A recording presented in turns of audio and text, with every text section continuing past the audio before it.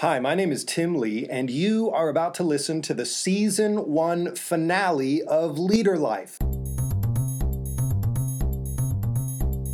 I hope this podcast has been a source of encouragement so far for you, and I hope to get even better at creating helpful, fun, and quality content for you in future seasons.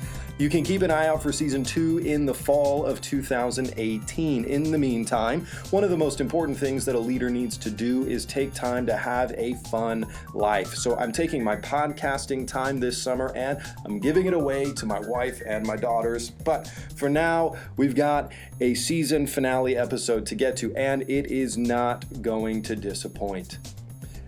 There are certain people I want on this podcast just so you can hear them talk for a little while, and Alexander James is absolutely one of those people. Alexander is a spoken word poet, a youth pastor, a husband, and a father. We met at a youth camp where we were both serving, and I immediately became a fan.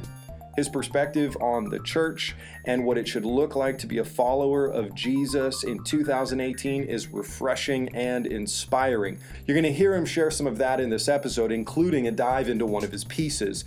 Alexander has a wisdom that is easy to listen to. So for the finale episode of Season 1, I want to invite you to listen closely to the insights of a man who lives in the balance between working in the church and working on it as an insider, a leader, and an artist. I hope you find it as refreshing as I did.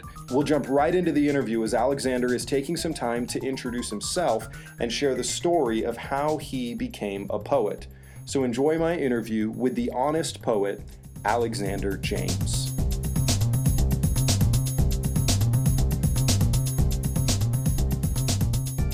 I am the youth and children's minister at First Missionary Baptist Church, been there 10 years. I'm also a spoken word poet, a Christian spoken word poet. So my full-time job is traveling the city, and if not that, the country and world, sharing creative perspective on gospel theology, just told using literary devices and passion.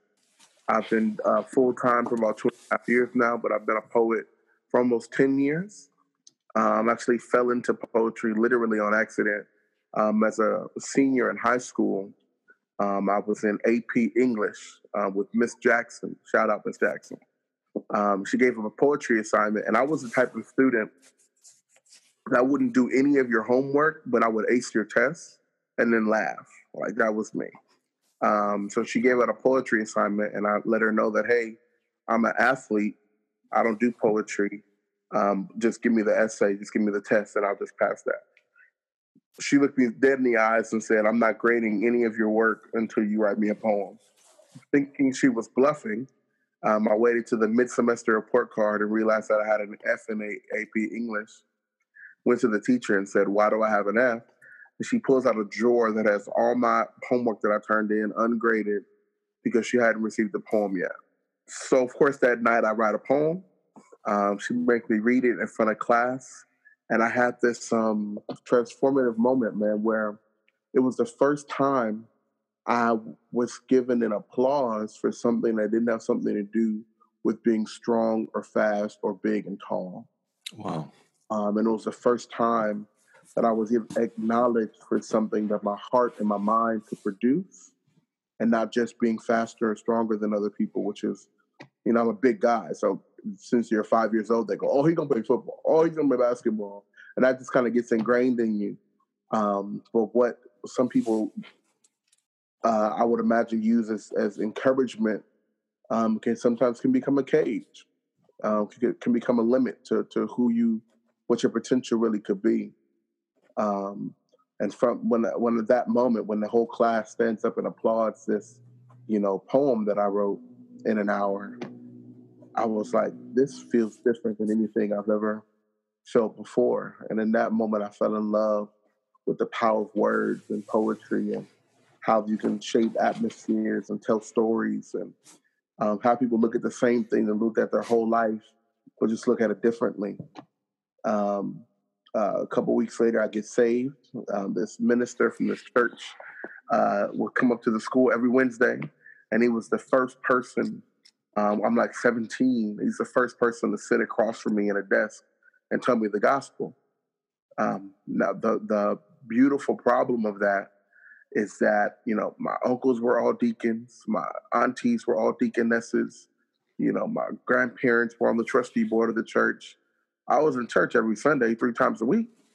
But I was 17 before someone ever sat me down and looked me in the eyes and says, if you're leading a life of sin and you have not made the decision to make Christ king, then you are going to go to hell. And he was the first person to tell me a truth in love. And I got saved right there at a desk in my high school. And I just fallen in love with poetry. And then I just fallen in love with Jesus. So I said, well, maybe I can kind of mix these two things together. After a couple years of kind of not knowing what to do with it, because in your average Black church, either you're a preacher or you sing or you play an instrument. That's kind of the 3 categories there are. So there wasn't really a place for me with this specific gift other than like youth day once a year when they kind of let the kids do whatever they want and they let me read a poem. But I didn't notice that my gift had value until I ran into a ministry called P4CM. It's the Passion for Christ ministry. Every year they do the largest Christian spoken word event in the world called Rhetoric. And there I met these poets who were sharing these deep theological gospel truths with passion and wisdom through poetry. And it really emboldened me to kind of chase after it myself. And after like 7 years of what normal artists would call like the LA circuit, I looked up and realized that my heart at my 9 to 5 was kind of waning. But I was kind of just pushing through it. And my awesome, amazing, beautiful wife hugs me one day, looks me in the eyes, and says, I want you to leave your job and do what God told you to do. While she's pregnant, 6 months pregnant, right? So who's about to have their first child and goes, oh, I think I should leave my job. But little did I know that what I had put together about 2 years prior to that as a training mechanism for my staff, I was the supervisor at a nonprofit here in LA, was really an exit strategy for myself. But when I went back and looked at it, I was training the staff under me to do what I did the way I did it. And upon completion of that, I was able to write a letter and say, hey, I'm leaving, but the guy under me, I've been training him for 2 years to take my job, just hire him. So I pray about it, pray with my wife, hit send. And that morning, I woke up to about 10 booking forms from people that I had never met before, who had just heard about me, who had heard about my character. And I strongly believe that was God's way of really encouraging me that I had made the right decision. And how here I am 2 years later with a son and another child on the way.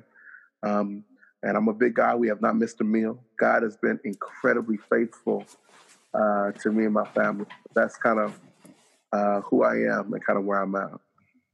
Man, your story is so powerful. There's so many layers. By the way, before I get into some other questions that I've got, and I've got a bunch, but congratulations, another baby on the way. That is exciting news.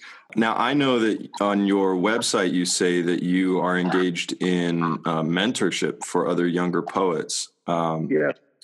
So that's something that obviously you now have a passion to be able to spot and help develop other younger poets. Do you think that Mrs. Jackson maybe saw something in you in those days, that's why she made the writing of the poem, like that's the hill she chose to die on for you to get a grade? Like, what did she see in you? Man, me and Miss Jackson had a great relationship after that moment. When I decided to invest in my heart and my mind and not just my arms and my legs, she was really the catalyst for that. She was a kind of older African-American teacher from Chicago, and she kind of picked me out and just said, you have more potential than what I think you notice. And we would have long talks after this class, before class. And she became a real encouragement for me, man. I can't, she never answered the question about why, like why me. She was always very intentional to never, give me a clear answer on that. but I can say that she's one of those teachers, man, that you wish you heard about more often. I believe they exist, but they just don't make headlines because they're building people. I like that. When you said she was intentional about not telling you why she picked you out. Yeah. Does that play into the way that you mentor other young artists now? It does, man. So what you're referring to is what I put together a curriculum called Honest Poets. And I believe the world can use more honest poets. The crux of it, I believe, is testimony ownership, right? I believe there's an arsenal of strength and encouragement and power, and dare I even say weapons, that is at the disposal of the Christian if they are truly able to own their testimony. Not only do you disarm the enemy from being able to throw it back at you, but you arm yourself from being able to say, yeah, I went there and I did that and I was with him and I was with her and God still chose and God still blessed and God still rescued. I think the gospel is only as beautiful as your sin is ugly. And I think for the artist, I don't think it's fair for you to want someone to listen to your story. And if you haven't taken a long look at it yourself, I encourage all of my artists to take very slow walks down memory lane. Take your Bible with you so you don't park, but you should be very aware of where you came from. And I don't know if it's in most churches, but in the Black church, there's a song we sing that says, "Where would I be if the Lord wasn't on my side?" And I love that song. But in my program, I ask my artists to ask themselves not so much where, but who. Who would you have been if God didn't save you? And why would you have been that person? And what were the factors that were creating that person? What fears were shaping that person? And let's speak from that honest, really rough place.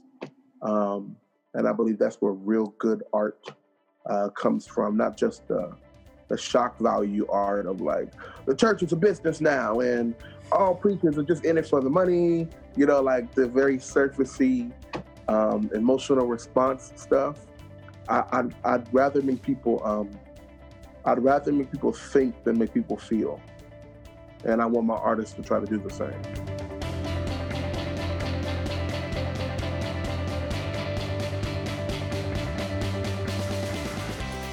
I hope you're enjoying this interview so far with youth pastor, father, poet, and mentor Alexander James. I'm interrupting right now because we're about to take a turn in our conversation, and it's going to be best if you have some context.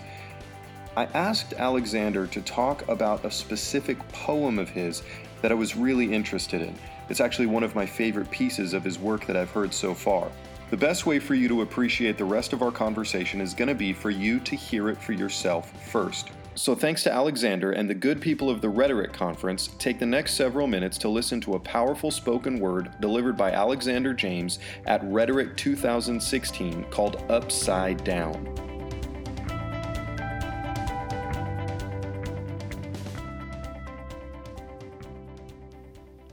Turn me upside down. What you put in me, pour it out. Christians, I have a question.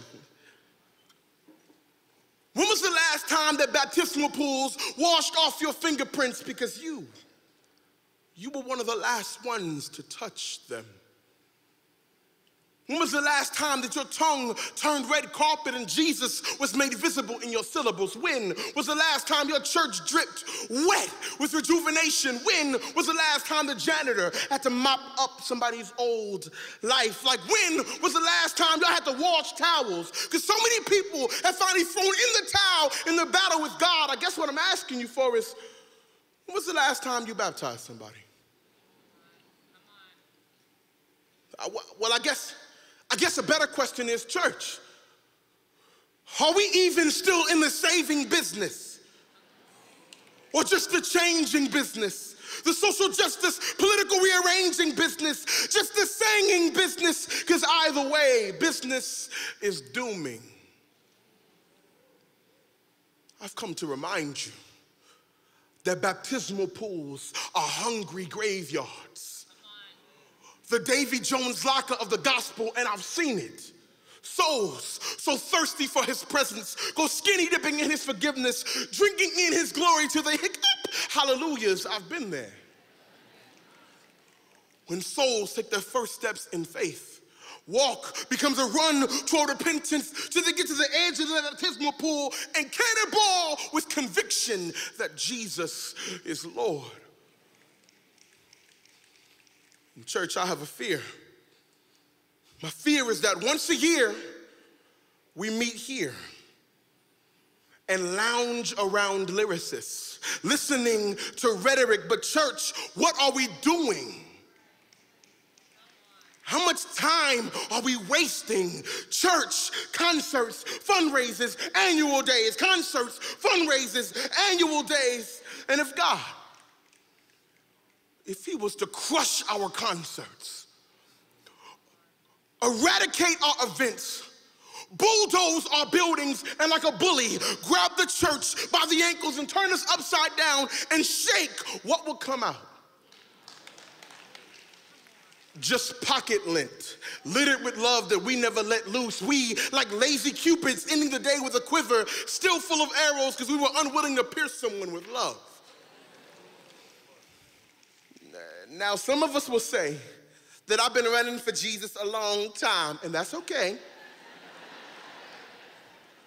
But if the real mission is to see them saved, how many of us have been running from Jesus a long time? I've always been amazed with how little Jesus in the Bible actually spent at church.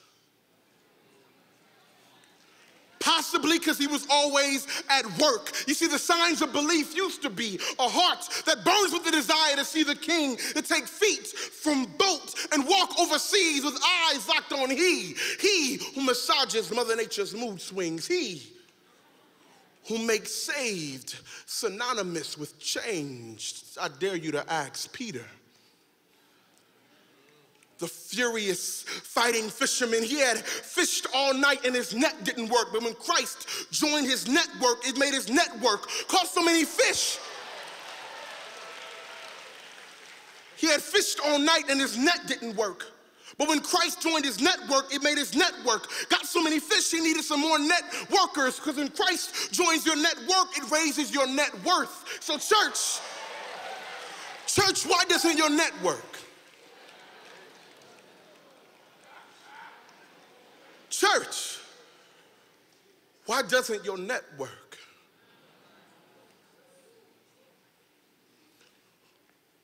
We're becoming a church of smooth knees.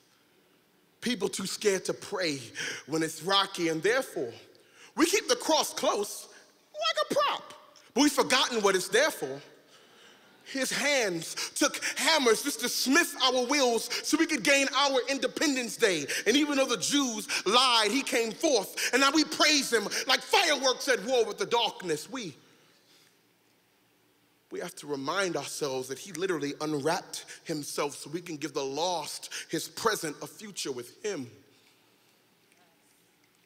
We have to remind ourselves that the gospel is the first ultrasound, because when you use it, you can literally see life.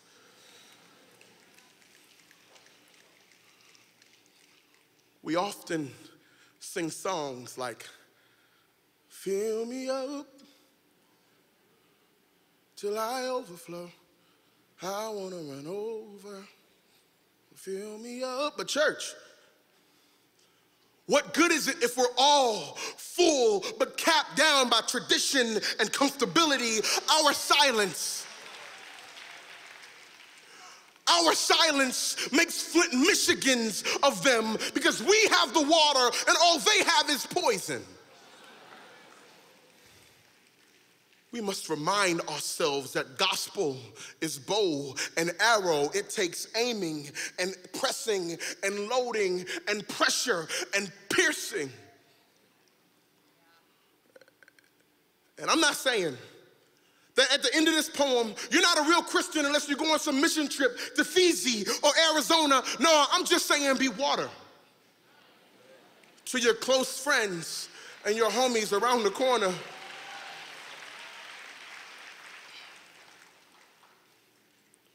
Church, we are walking, talking Pauline epistles. Proud prisoners of purpose, publicly casting testimonies like seeds in a garden of guilt, watering them with lifestyles lived on hilltops. And I get it. It's hard getting the conversation to the cross. But let me remind you, it was hard getting Christ to the cross. It took a whole lot of love and a whole lot of blood. So why should it be easy for you? This gospel is not a catapult to launch you to your destiny. It is an ecosystem that we must live in.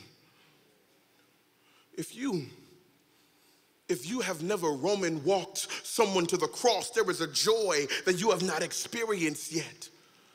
This Christian life lived at its fullest, it's like being the Grinch at the end of the story, where your heart goes 2 times the size. You want to do whatever it takes to take his presence back to who will ever listen. So God, turn us upside down. Pour us out on this dry and weary world that is tired, scratching the dirt, bleeding, looking for a buried treasure that was risen from the grave over 2,000 years ago. Remind us that the gospel turns tombs into wombs because we were born again. Speaking of wombs, my wife, Victoria, is pregnant with our first child, my son. And church, if something was to happen to me and my wife, I pray that you would not just teach him how to shout.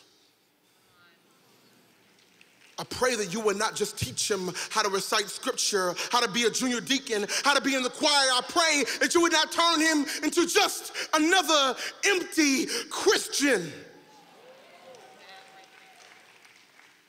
But if you love him and you love us, then you will look him in his face. You will tell him that if he does not surrender to God, then he is his enemy. Tell him that the wages of sin are still death and God does not miss a payday. Tell him that Jesus was sent as a mediator to save our wretched souls. Tell him that he must confess, that he must believe, that he must repent. Tell him the gospel.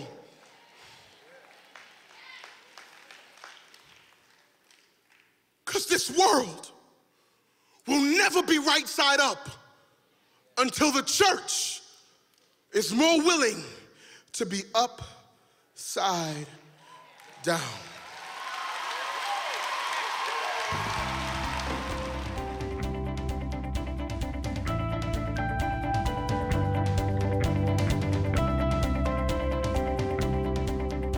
This was delivered before your first son was born. So you made a reference to that on that date. That's kind of where you were in your season of life. But you also really express your heart and your feelings about the church. And you were just saying a few minutes ago, some of your thoughts about the church and how that impacts your poetry. So as I've been listening to you for a bit and kind of watching your story for a bit since we met, the question that keeps coming up into my mind is around this word critique, because I don't hear you giving criticism, which I think there's a subtle difference between criticism and critique. But so what does that word critique mean to you and how it comes out in your art? I believe that anything you love, you can critique lovingly. There are a lot of artists who've almost made a business out of just bashing the church, just saying all the things the church is doing wrong. And because there are so many folk in a particular age group who believe that, who agree, and they're just happy somebody's saying it, they get excited, and that's kind of their bread and butter. However, it took me a while to grow to the place where I acknowledge that every critique I have of the church is a stain on my own shirt. And it's not me noticing broccoli in someone else's teeth. And I think that's a subtle perspective switch that a lot of folks need to make, that it's not about just about getting the mote out of your brother's eye while there's a 2x4 in yours, right? So I love that example that Christ gives, because a lot of folks stop on the, only God can judge me, and don't point a finger at somebody else if you're doing something. And that is true. However, he never said not to try to get the mote out of your brother's eye. Like, he doesn't discourage the process.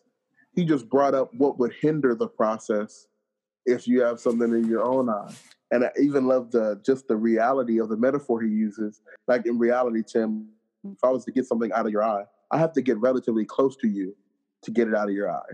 And if there's a 2x4 in my eye and I have to get close to your eye, what am I going to do?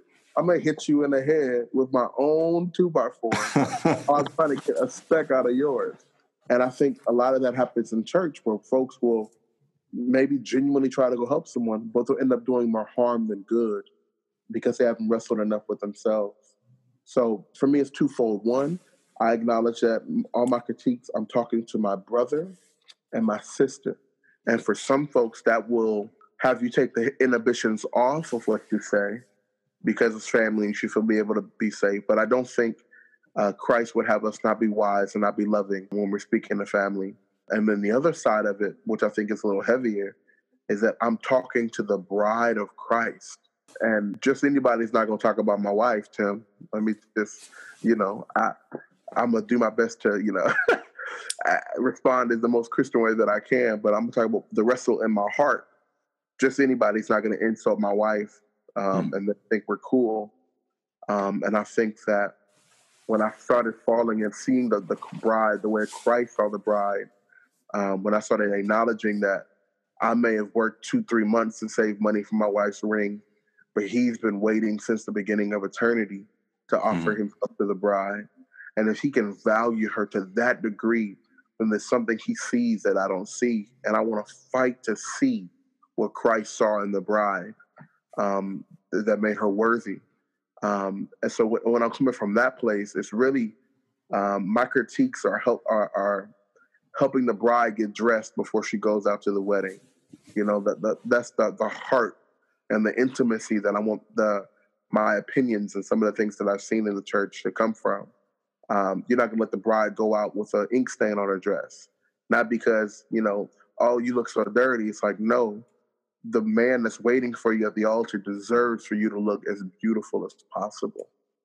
So let's take the time. Let's put everything on the way it should be, not because of what other people will say about the dress, but because how we value the opinion of the groomsmen. I'd love it to just ask you a couple of questions about some of the spots in that poem. Let's do it. I mean, right at the beginning, you say business is dooming. I mean, those 3 words right there are fire. Yeah, man. Whew.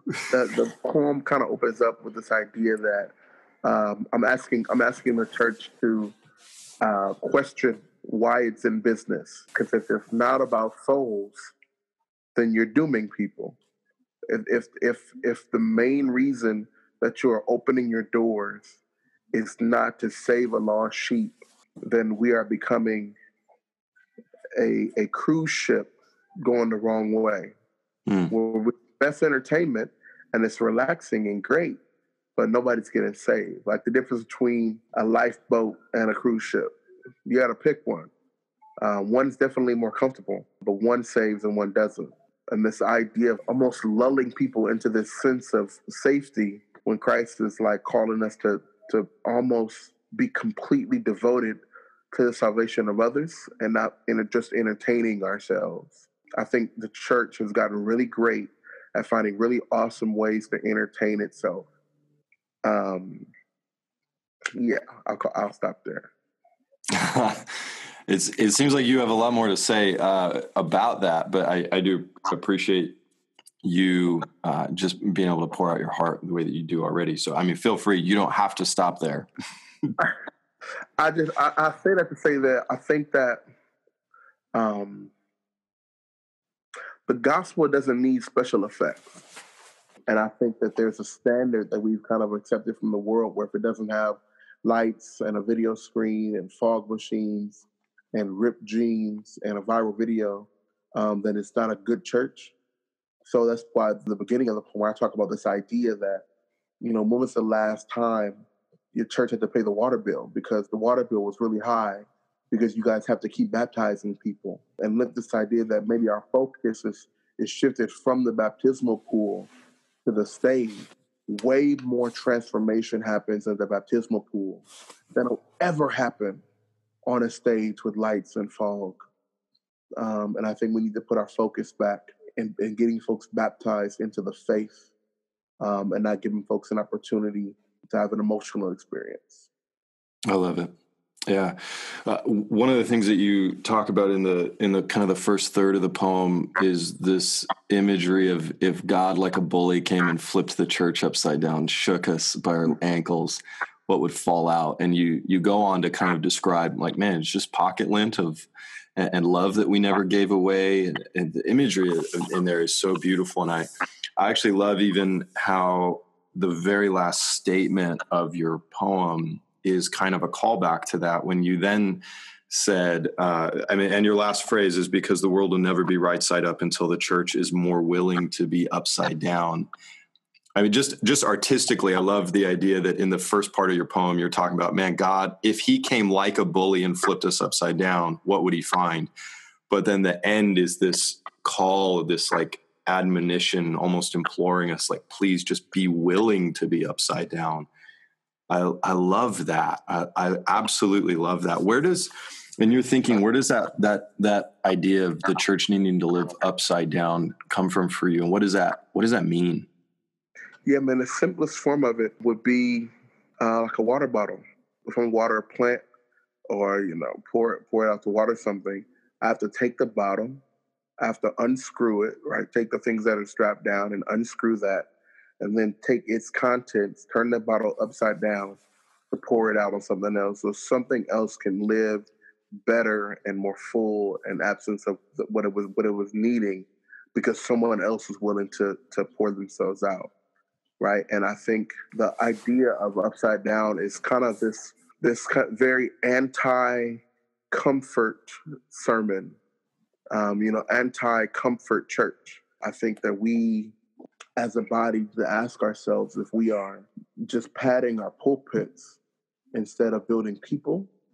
Are we making decisions on a regular basis to be more uncomfortable? In the poem, I bring up that getting the conversation to Jesus with your coworkers, with your families, with your friends, with your aunties, your cousins, is not easy. It feels awkward. It's not a normal, regular thing that just happens. But getting Jesus to the cross wasn't easy either. This man was picked up in a garden and beaten all night, back torn to shreds, beat so bad he didn't look like a human anymore. And we think that we should only use clever tricks to get the conversation to Jesus, when he literally bled to get to the cross. So I think that there are fears of public opinion, our fears of how we'll be seen by family members and coworkers, by just letting them know the gospel. I think we need to kind of die to ourselves in that sense and escape that comfort of being liked and being accepted. If I value more being accepted by people that haven't accepted the gospel, then I am promoting my comfort over their salvation.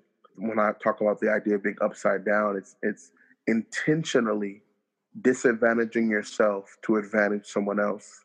I think of the Good Samaritan, right? The Levite walked by and the priest walked by because they couldn't be encumbered. They couldn't be slowed down. In today's vernacular, I'm on my way to service, so I can't stop for you. I'm on my way to go do a church thing, so I can't stop for you. Even in the Levitical tribe, his rules and regulations wouldn't let him touch a dying man, right? But the man wasn't dead yet. But he looked dead enough. So it's like, oh, he's going to be dead. So I'll just hide behind my rules and bylaws and regulations to not do what simply the right thing is. And the Samaritan, who's the outcast in that time, who's the person who's looked down on the most, the folks who, are low don't have to look far to get someone else up who's low. And he heals this man. And what I love about the story, the little nuances of just how beautiful the Bible's written, man. I love how it says he was riding a donkey. Everybody else was walking. The Samaritan man was riding a donkey. And I love that when he heals the man, bandages him up, he puts the man on his donkey and then he walks. And I love the subtlety in that, the idea that I'm going to intentionally make what I was doing more difficult, because now I have to physically walk instead of ride my donkey, to advantage you who are wounded and been robbed. I'm going to intentionally pour out one of my comforts so that you can know how much God loves you, so you can have, feel his grace and his love through me, but also acknowledging that this is disadvantaging me and being okay with that. We hear a lot about, to reign with me, you must suffer with me. I think we chew on that scripture a lot. I just don't know if a lot of us have swallowed it. But what I'm calling for in this idea of living upside down is devoting yourself to other salvation simply by being willing to disadvantage yourself, time, energy, money, talent, to advantage someone else, not just for applause or for credence, but to drive them toward the gospel so they can see a living embodiment of what a life looks like filled with the power of the Holy Spirit. You made a conscious decision to reference Flint, Michigan in the middle of that poem. I think the longer we get away from the beginning of our awareness of what happened or what's still happening in Flint, Michigan, the more poignant that point feels. They still don't have clean water.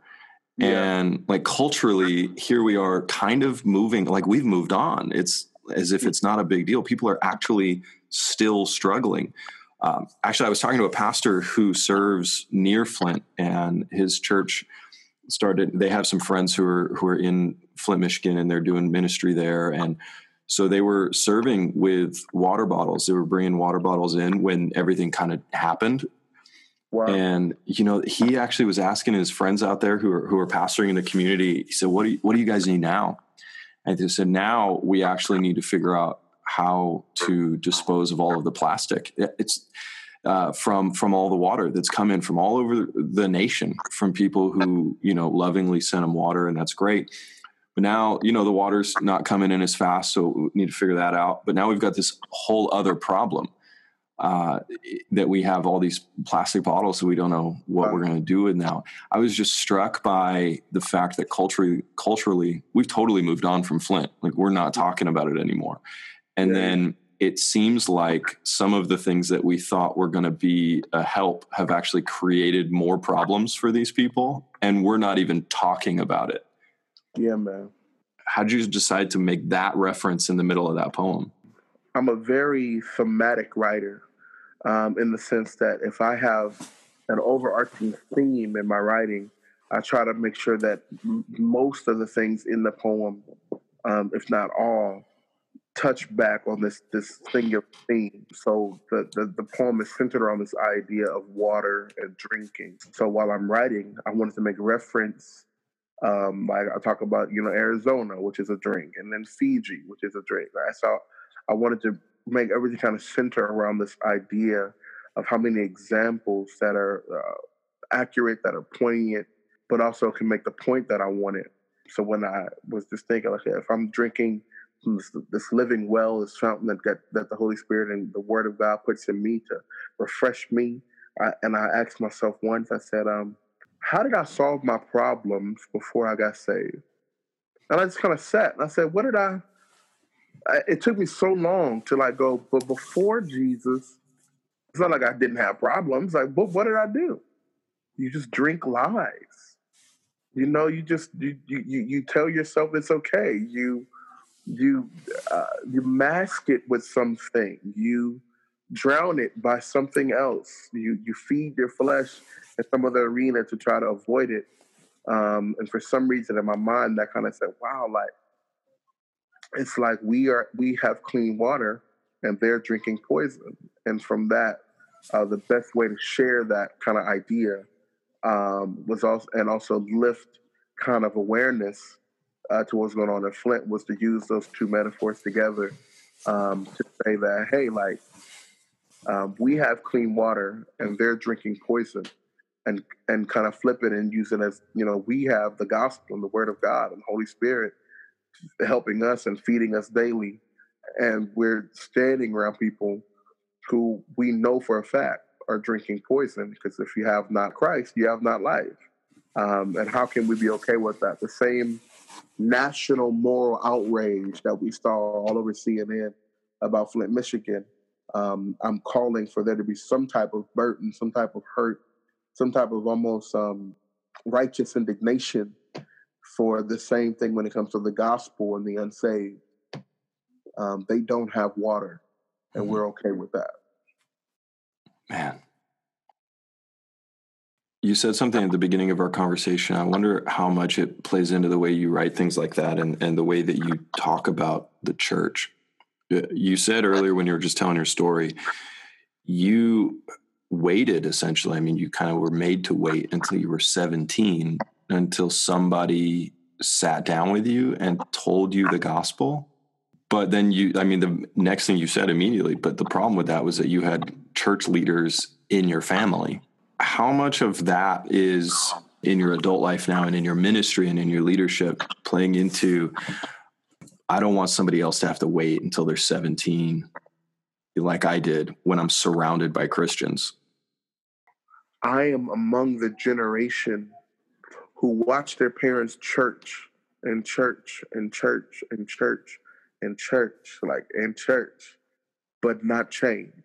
We watched them church. Every time the church doors were open, they were there. And Bible study, they were there. And choir rehearsal, they were there. And come home and still be mean. And gossip about church members we just sang with on the way home from church. So the church, we're the kids of those kids who watch that. So there is this almost mental callousness that is growing over the church, right? Where it's not a place where actual processing happens. It's not a place where actual transforming happens. It's a place you go and do stuff. And then after you do the stuff, you go back home. And for some reason, you call that stuff worship.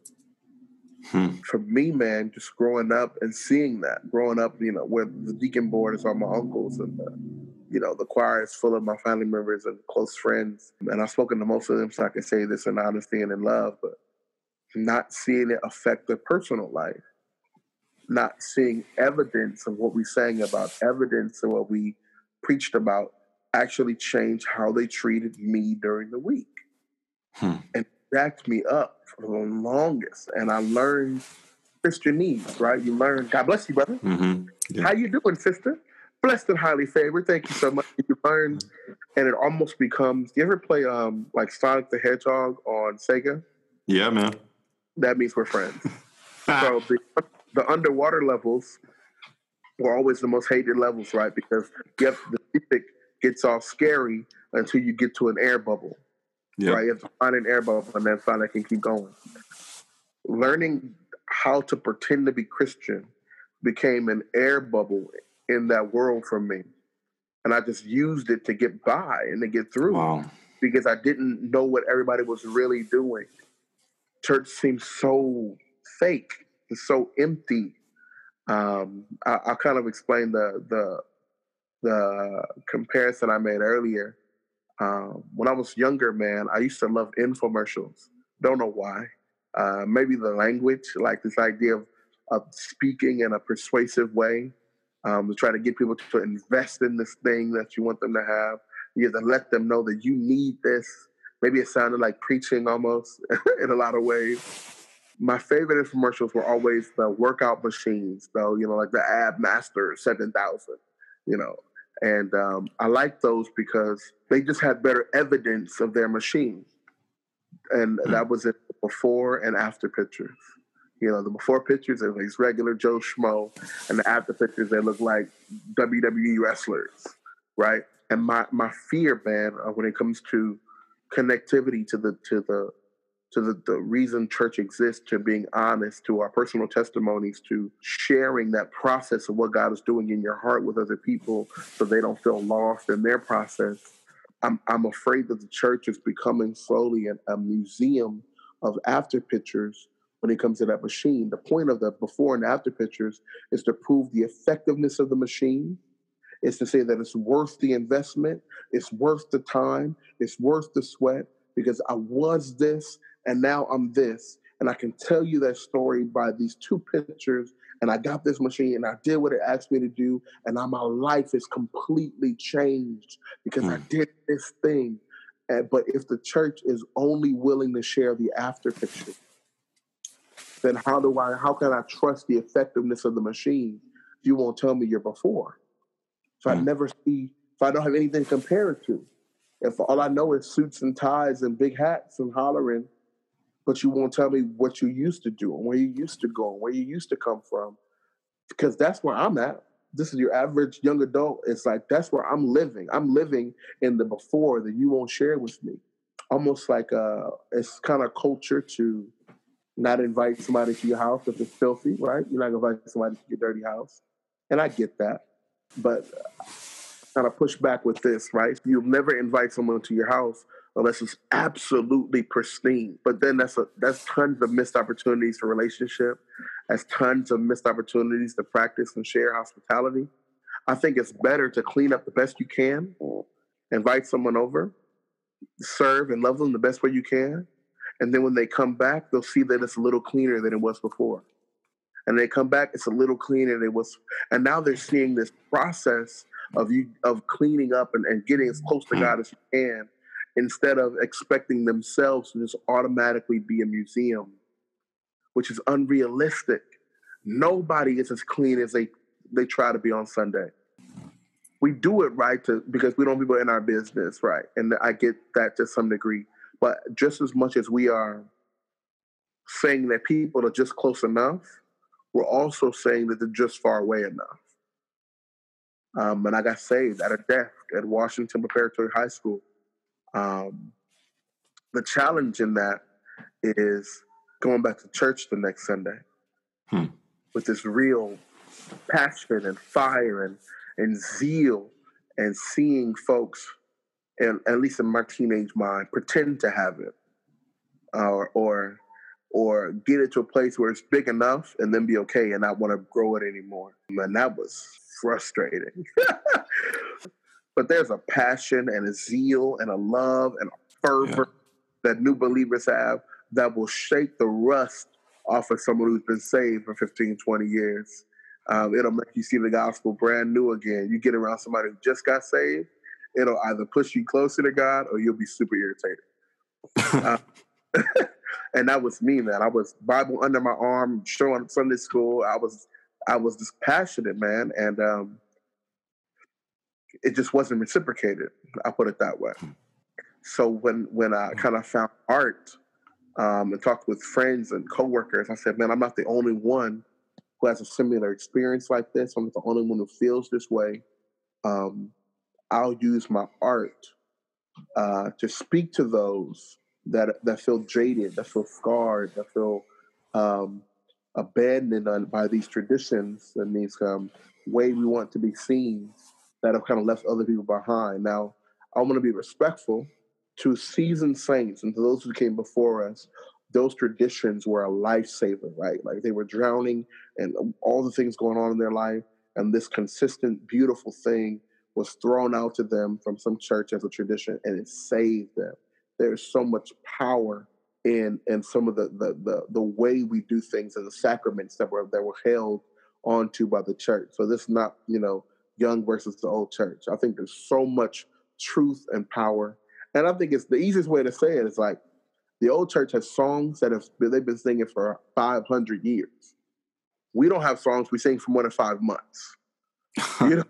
So there's the ability to sustain and stay around is powerful. However, my loving critique is that some of those same lifesavers that saved those more seasoned older saints is becoming a noose to a lot of the young adult passionate Christians who feel caged, who feel trapped by how much we adore some of our traditions. And how we turn preference into Scripture, and they are not the same. Right. Oh, that's really good. That's powerful. What are the sorts of things that you would say to a church leader if you had an opportunity to sit down and say, a leader who's kind of stuck in their ways, what would be on your heart to say to them? And then what would you say to the 17-year-old Alexander James who's meeting Jesus but not sure that they love the church? To the church leader, I would probably just take a line from the poem and say, because I don't think it's about arguing method as much as folks like to think. I really think the question is, does your network, right? Like, is it effective? Is what you're doing to reach out to the youth and young adults, is it working?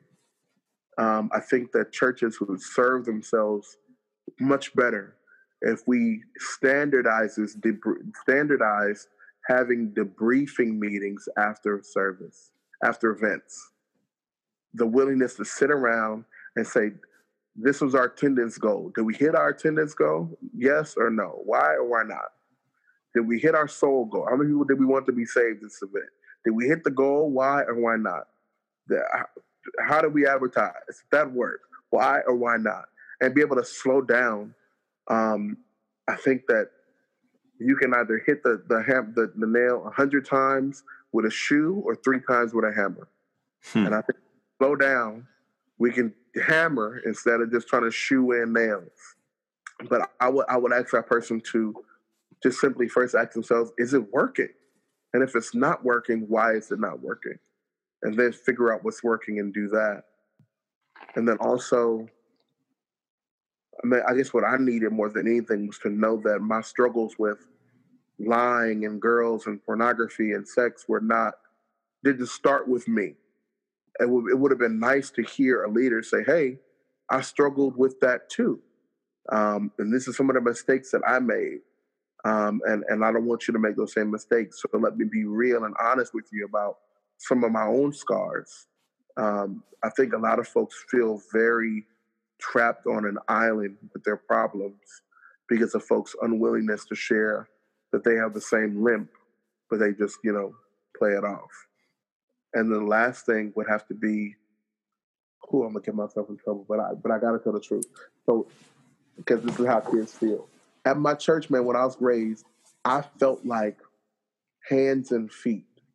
What I mean by that is go pick this up, go clean this up, take this here, do this, stand here, do that, be this person, take this across the street, go sweep the dirt parking lot. They maybe sweep dirt, right? So I don't know if it's going that far for anybody else, but being a youth, often you just feel like, go do this, wear this, dress this way, sing this song, as if you don't have voice, as if you don't have opinion, as if you don't have skill, you don't have talent, you are hands and feet.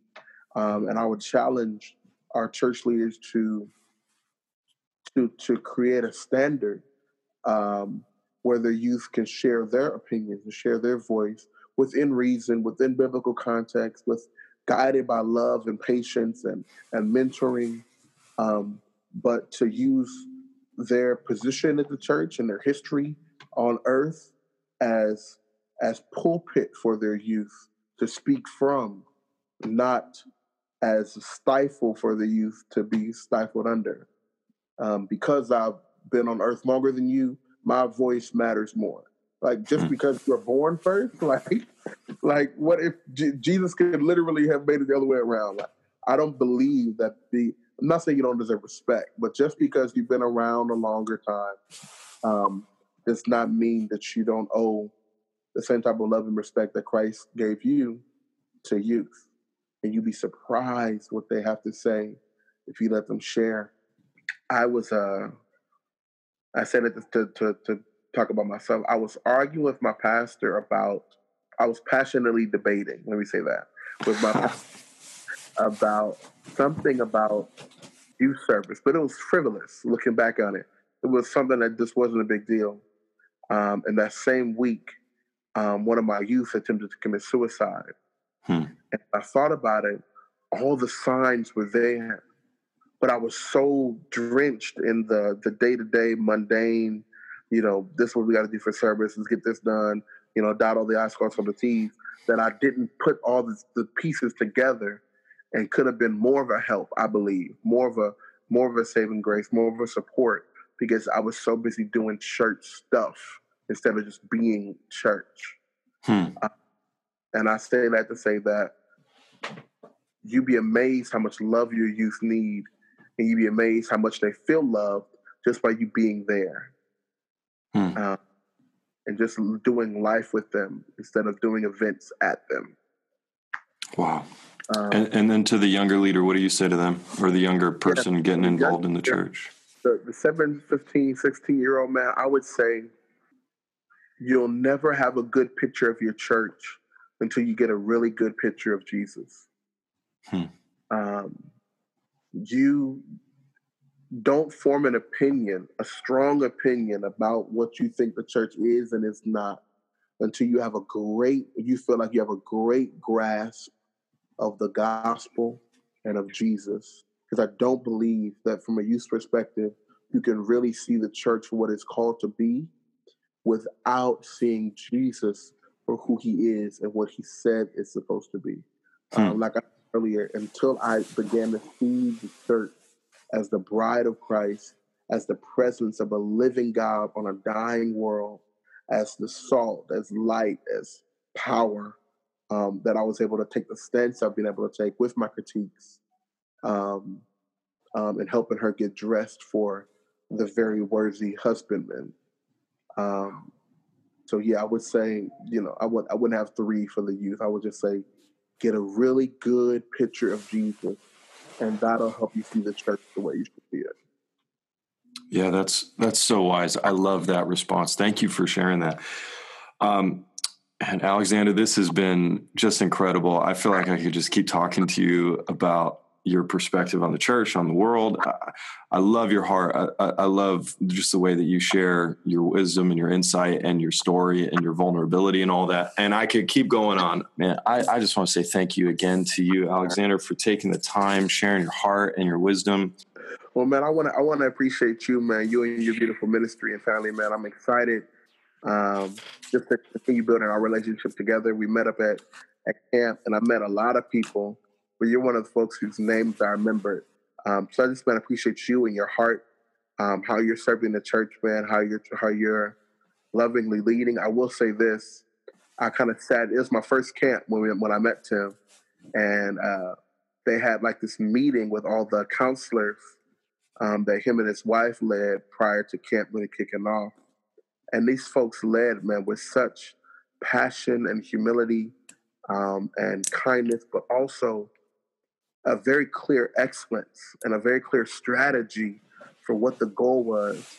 And I think that too often church leaders are either super bubbly and loving, but no strategy and no plan, or they have a plan, but they're very stringent and strict, and they don't leave space for the Holy Spirit or for like this human interaction and kindness. And him and his wife were this beautiful blend. I don't know if they balance each other out in whatever way, but this beautiful blend of passion and planning, of kindness, but also having a strategy for what the plan was. And that really stuck out to me. I was like, these people care about the people, and they're making sure that we dot the I's and cross the T's. And I appreciate just effective ministry.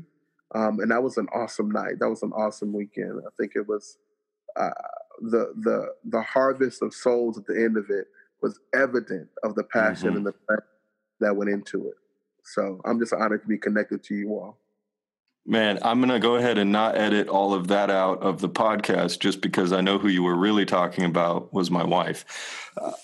So I know that she is the reason anything I do ever works. So I'm going to make sure that she hears every word of what you just said. Thank you. Thank you for sharing your heart in that. We're honored. And yeah, it was a great gift to get to meet you and to just get to connect and to get to continue to do it here. And really, really appreciate it. Looking forward to hearing more. Awesome, man. Appreciate you. God bless.